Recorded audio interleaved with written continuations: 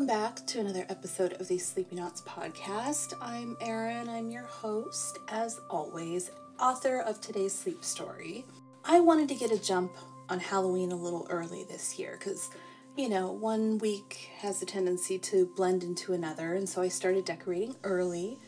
So this week's story is a little bit spooky, a whole lot silly, and features one of my personal favorite people in the whole entire world, Sharon Osbourne.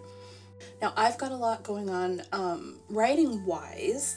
I'm getting ready to release a couple of new books, so what I'm going to do as a promotion for this month, the month of October, the month of my birth, I'm going to intermittently make my books free on Amazon. So that includes the book called Family Business, which is co-authored with my husband and all about his time spent working in the death industry. And then I have another children's book called The Cemetery Hamsters of Vienna, which I wrote and illustrated. Both of those are going to be free on Amazon. At some point, it'll be a surprise, so just keep checking back on Amazon to see and get a free copy.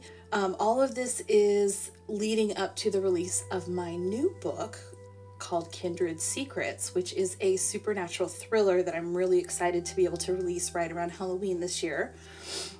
So if you haven't had a chance to read anything that I've written, go check it out. It's on Amazon. You can do a search for Erin Potter Plow. I have an author's page, but anyway, check it out. There'll be some free stuff, and I'm also going to do a giveaway for copies of my new book.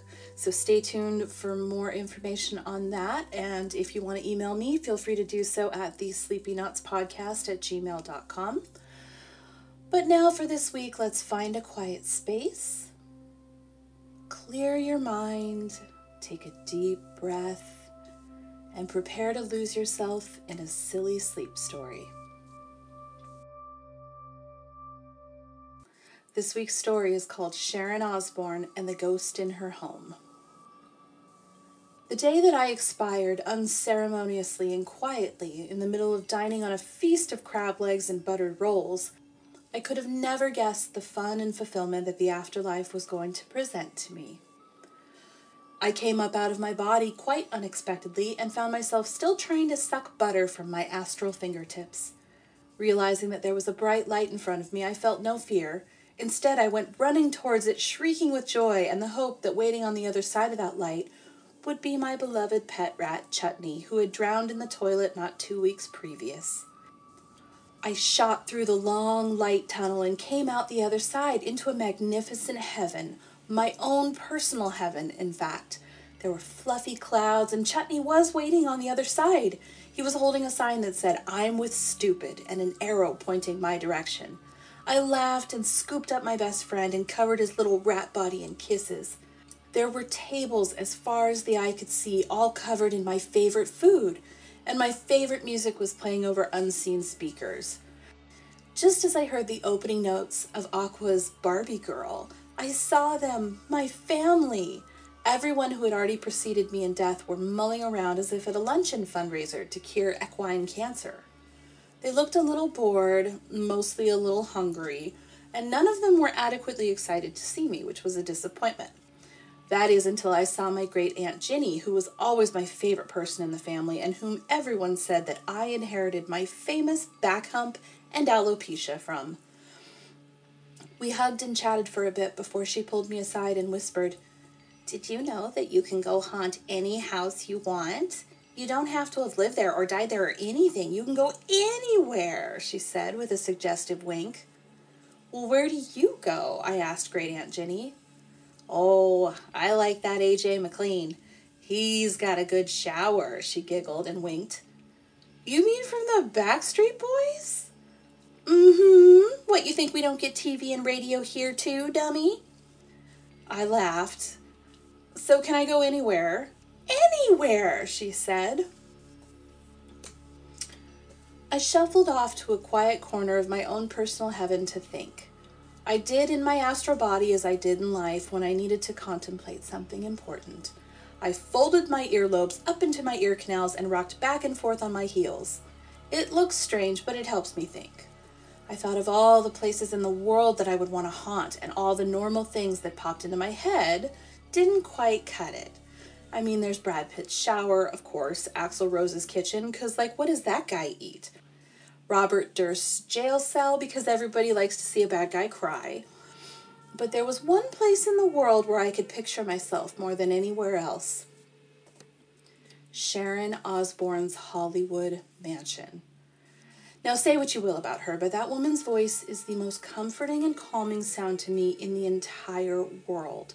If I could have her read me The Hitchhiker's Guide to the Galaxy for the rest of eternity, I would.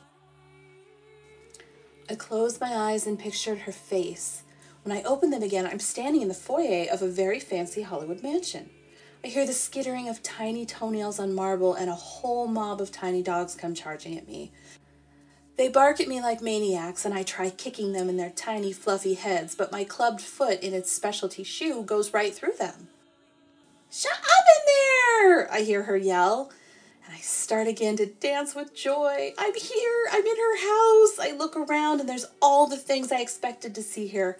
Gold-plated mirrors and beautiful candelabras.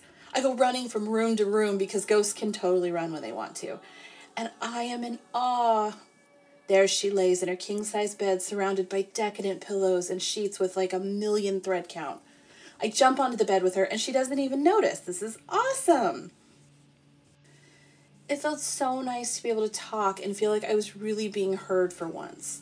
When I would try to tell Chutney all about my day, he would get bored and run off and poop or try to bite me when I was talking, and it never really felt like he was listening, but not Sharon. Granted, she can't hear me, but it's still nice just to sit the two of us hanging out like besties like I always imagined. "Ozzy, for fuck's sake, hurry up, you're missing the whole episode," she shouts at the closed bathroom door just across from the bed. Rude. I was in the middle of telling you all about what the afterlife is like, Sharon. Anyway, so this whole table of food, and all the foods are... "Ozzy, did you say something?" she shouts again, interrupting me. Okay, I can see that this is going to get annoying, so let's just... "Sharon, what the fuck are you on about?" Ozzy says as he walks in the room, toilet still running in the back. "I said you're going to miss the whole episode if you don't hurry up." "Well, I'm here now." Now, I'm super annoyed. If I wanted to hang out with Ozzy too, then I would have watched an old episode of the Osbournes. When I was alive, I was obsessed with Ghost Adventures. Zach Bagans even had to block me on Twitter for sending him over 100 audition tapes. I call it tenacity. He called it cyberstalking. Tomato, tomato. I know what I need to do. When ghosts get mad, they throw stuff or they slam doors. So I stroll over to the bathroom door, take my hand and give it a real good ghosty whack. But my hand goes right through it. I should have had Aunt Jenny show me how to do more stuff before I popped back down to earth and tried haunting anyone. I try to throw a fancy slipper across the room, but my hand, again, just won't grip it. Finally, at the end of my rope, I stand at the foot of the bed and focus all of my energy on trying to materialize. Even if it's just for a second, like a ghost at the foot of their bed, it's gonna freak them out. I close my eyes. I harness all of my energy, and that's when I hear it. A tiny dog yip. Eep, eep. It breaks my concentration, and I look over to see one of their fluffball dogs pooping on the rug. I chuckle. "Stop it!" Ozzy shouts. Then it hits me. Did I just make that dog poop? I try again. I close my eyes. I focus so hard, and I hear another little yip from another little dog. I open my eyes, and the brown one is now pooping on the rug by the bedroom door. I am so powerful. My ghost superpower is making dogs poop on command. Oh my God, just when I thought that heaven couldn't get any cooler, I get to spend the rest of eternity making dogs poop on command. I wonder if Bigfoot will poop on command. I'm going to go out, and I'm going to find Bigfoot, and I'm going to tickle his little Bigfoot chin and see if he feels my little ghost hands, and if he doesn't, I'm going to make him poop himself. I'm so excited. Oh my gosh, Aunt Jenny is going to scream when I tell her. And that's it. That's my sleep story this week. It's a little poop-centric, I know, but it's been a little poop-centric in my house this week. The kids, it's been a thing, and it bleeds into my art. I apologize. Now, in all seriousness, I really do love Sharon Osbourne, and she is my idol and also my birthday twin. And I really do love the sound of her voice. Like, I know some people find it annoying, but I could just listen to her talk all day. Maybe she was my mom in a former life or something. I don't know, but she's one of my favorite people in the world. I just wanted to do a little piece about her because I think she doesn't get enough love these days. So if for some weird reason she ever hears this, in a totally non-ironic way, I love you, I love your voice, and you could totally narrate The Hitchhiker's Guide to the Galaxy, even if it's just for me, and I'll pay you for it because you're amazing. So anyway, I hope you have a good week. Until next week, I hope that every one of you sleep well.